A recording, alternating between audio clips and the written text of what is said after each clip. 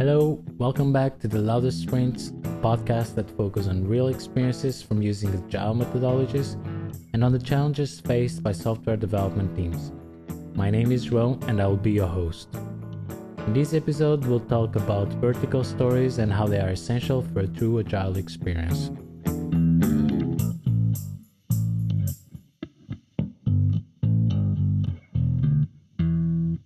When companies and their teams first adopt agile practices, it is quite common that the agile processes are quickly adopted, but the way of working is still the good old waterfall.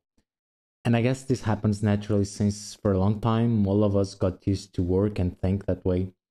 And this is actually reflected on different aspects of agile, and for sure we'll show other examples of these on future episodes. But one of the most common cases of disguising waterfall as agile is the story creation or story slicing. The agile approach is to slice the work into small vertical user stories that deliver a very small but focused part of the application, and that part is fully functioning end to end. So this vertical term comes from the analogy with a cake, where the cake is the system we want to deliver. So instead of building each full layer one after the other, we build the cake slice by slice, with each slice containing all the layers in the cake. So the idea here is to be able to deliver a complete slice of the cake very early in the process, way before the whole cake is even complete. So talking again about software development, what Agile focus on is on reducing as much as possible the time to market.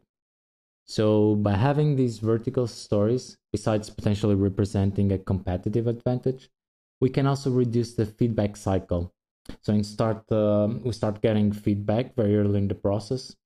This way we can incorporate the feedback we have received in the planning and the development of the rest of the system. That could mean small changes or even a complete change in the priorities. So the most important consequence here is that in each sprint, the team can work on what gives more value to the user. So since each vertical story alone delivers value, using vertical stories also avoids that if the priorities suddenly change, the work spent on the stories done so far is not wasted. In terms of product management and also planning, vertical stories are also essential to make forecast easier. Since we know the value of each story for the user, we can more easily forecast when each functionality is going to be delivered without having to think for all or to consider all the stories to be done and then integrated. But also it is quite straightforward to know which functionalities would be left out if time, resources, or prioritization change. On the other hand, being a product owner myself, I also appreciate how vertical stories help, for example, communicating with stakeholders and managing their expectations. Since each story relates to an end user functionality, all communication can be based on the functionality to be delivered instead of on implementation details for which may not be clear what the value is. But despite of all the positive sides of vertical user stories, one of the most common agile anti-patterns is to have horizontal stories instead of vertical. This is particularly common on teams that are new to agile methods.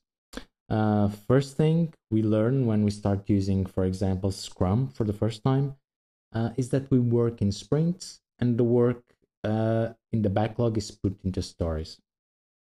So the first approach of most teams is, okay, no problem, we create a story for each component.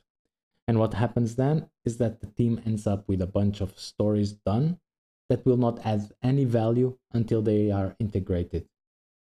Does that sound familiar to you? Like building several components and integrate them all together in the end so that we can finally get some value?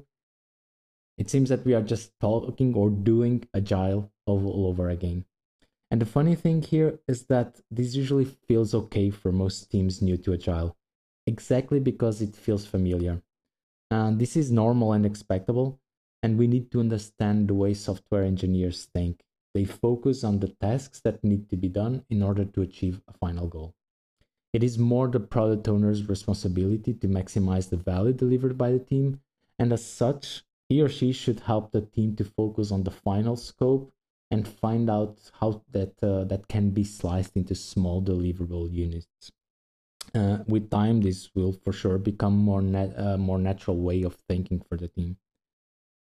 But even for teams that understand very well the reasoning behind a vertical story and how it should be used and what are the advantages, even for those teams, there are challenges when slicing work vertically. The cake analogy is so commonly used to explain what a vertical slice is actually not the most accurate one. Most software systems are better represented by an iceberg, with most of the implementation work staying under the water, not really visible to the user. So in these cases, it can become quite a challenge to slice the entire system with all slices offering value to the end user. And I guess in these situations, it is quite common to create technical stories or enabler stories. So these are stories that, contrarily to what happens with a user story, they contain only technical implementation work that by itself alone will not add any new use case or change an end user functionality. It is quite tempting for teams to solve the problem this way. However, enabler stories should be the exception and not the rule. Otherwise, what can happen is that the team will end up with a lot of enabler stories done, but no value will be created until a user story integrates all these enablers to finally offer a new functionality to the user. Again, the team would be falling back to waterfall, hidden behind an agile process. So instead, teams should challenge themselves and try to create vertical user stories even on situations like that. And even if those user stories are very thin in terms of the user functionality, they should still do it. And then with time, that will become more natural and it will be much easier for the teams to identify real exceptions that deserve an enabler story.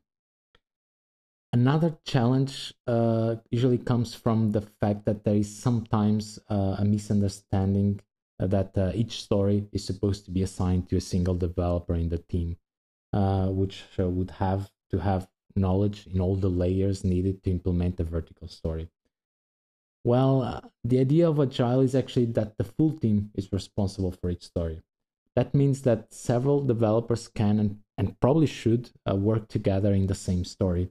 In fact, the team should try to keep the number of stories in progress low so that they can reduce the risk of reaching the end of the sprint with a lot of stories started, but no story finished, and therefore no value given to the user.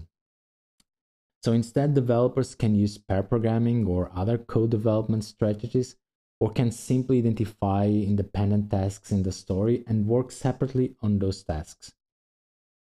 So to wrap up, when we use the term user story, we are precisely expressing the fact that the story is created from the perspective of a user, and when implemented, it will deliver a very concrete and precise functionality to the user.